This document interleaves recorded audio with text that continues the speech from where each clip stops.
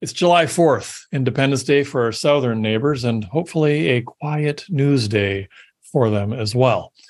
It's also the Tuesday after a long weekend, which in mortgage world means today it's a little bit like two Mondays wrapped in one. The pressure is on. Not quite the same pressure we've had, but there's still pressure. It's just different pressure for the most part. And of course, the point of the long weekend was to celebrate Canada Day, which many of us did by packing up a few key items, departing the comforts of home, battling traffic for several hours, and sleeping on the ground or in a strange bed, so uncomfortable that the ground actually made it sounded better in the middle of the night. In any event, I hope you were able to invest a few days, if not a few hours, with family, with friends, or maybe just with a great book and complete silence, because we are back at it for 4 more weeks before the next long weekend. And these next 4 weeks, they're going to be action-packed, no question. The good news is that by all accounts, the market has picked up the pace, with Q2 wrapping up stronger than Q1 and Q3 kicking off with the trend looking like it is on an upward trajectory. Yes, we're still below the 10-year averages on a lot of these numbers, but we're trending in the right direction. The trend is our friend, as they say. June historically has always been the strongest month of the year, but I think July seems set to carry a little bit of momentum beyond the June numbers and perhaps become the busiest month of 2023 so far.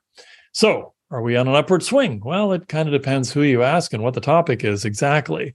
The economists were in a consensus last year that a mild recession would hit at the beginning of 2023, the beginning of this year. No recession yet. And I guess that's good news if you like having a job.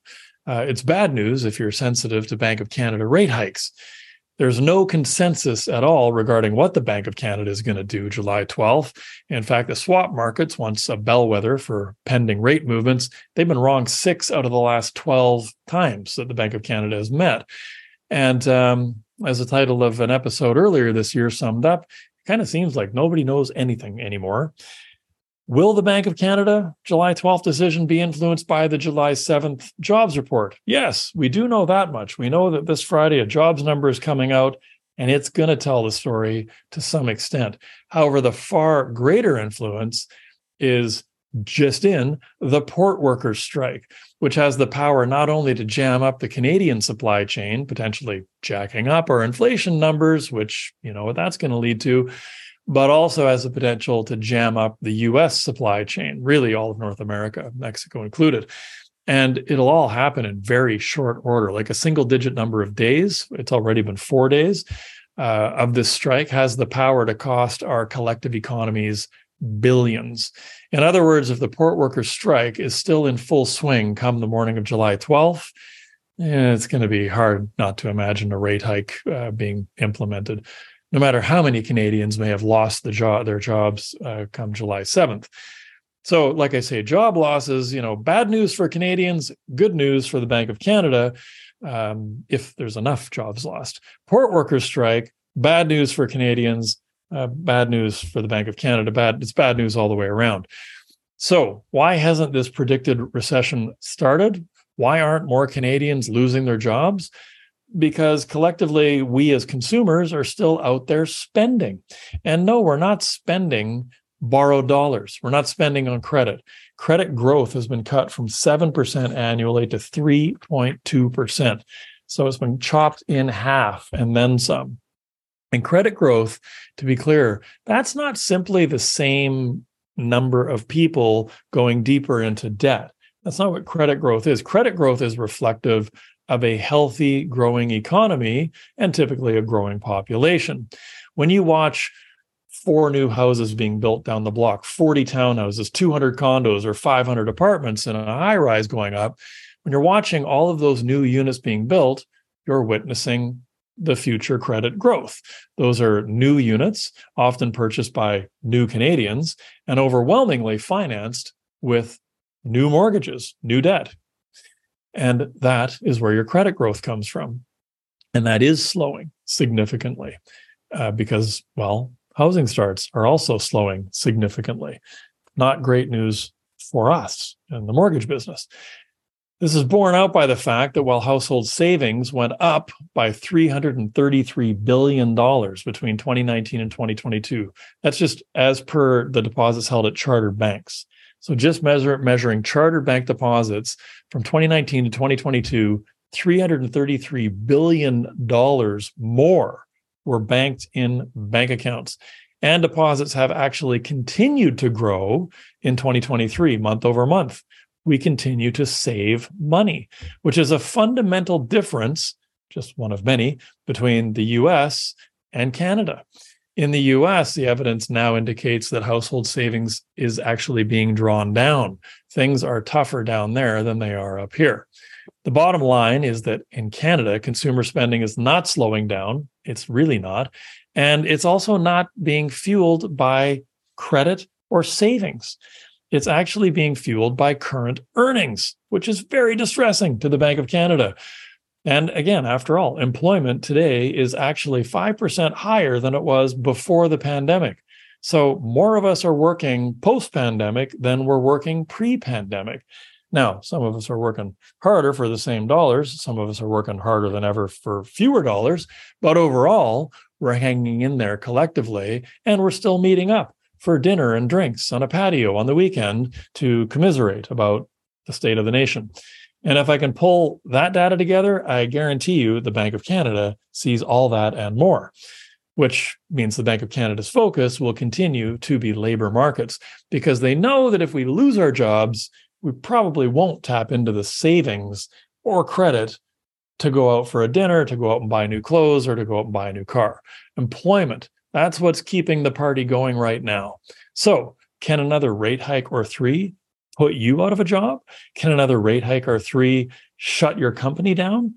That's kind of what the Bank of Canada is hoping. That's what they're hoping. I know it sounds crazy, but that is what they're hoping. Because again, the Bank of Canada's mandate is not the stability or prosperity of your household. The Bank of Canada's mandate is to drop inflation below 2% because they are absolutely terrified of what double-digit inflation looks like. And if you want to get a bit of a handle on what that looks like, just look across the pond to the UK, where their inflation is not under control. And their bank, right now, the Bank of England is contemplating not a quarter-point hike, but a full 1-point hike or two. So yeah, we don't want to go down that path. We're trying to avoid that. And the Bank of Canada is going to put us individually on some level through a degree of pain to, for the greater good,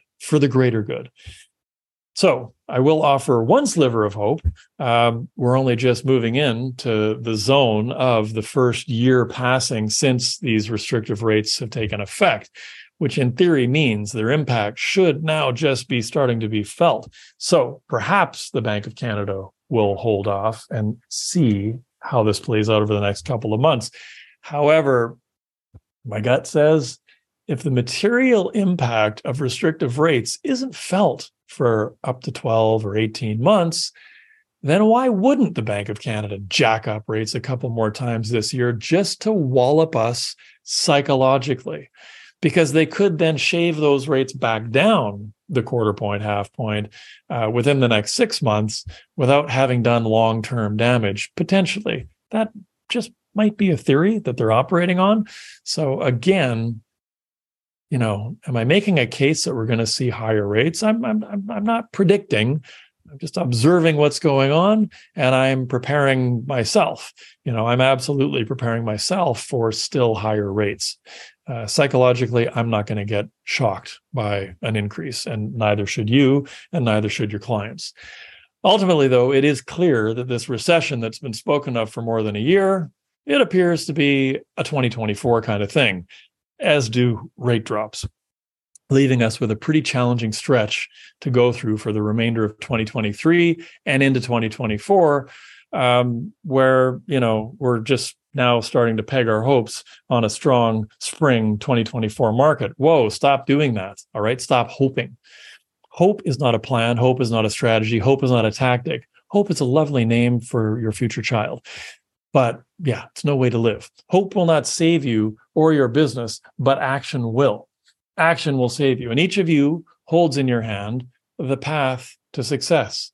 Communication, the relentless positioning of yourself as an expert on the topic at hand, mortgage financing, positioning via blogs, video content, social media. I know we're all tired of social media. Don't consume it, create it, right? That's the new message around social media. Don't be consuming it. That's not good for you, but do be creating it for other people to consume.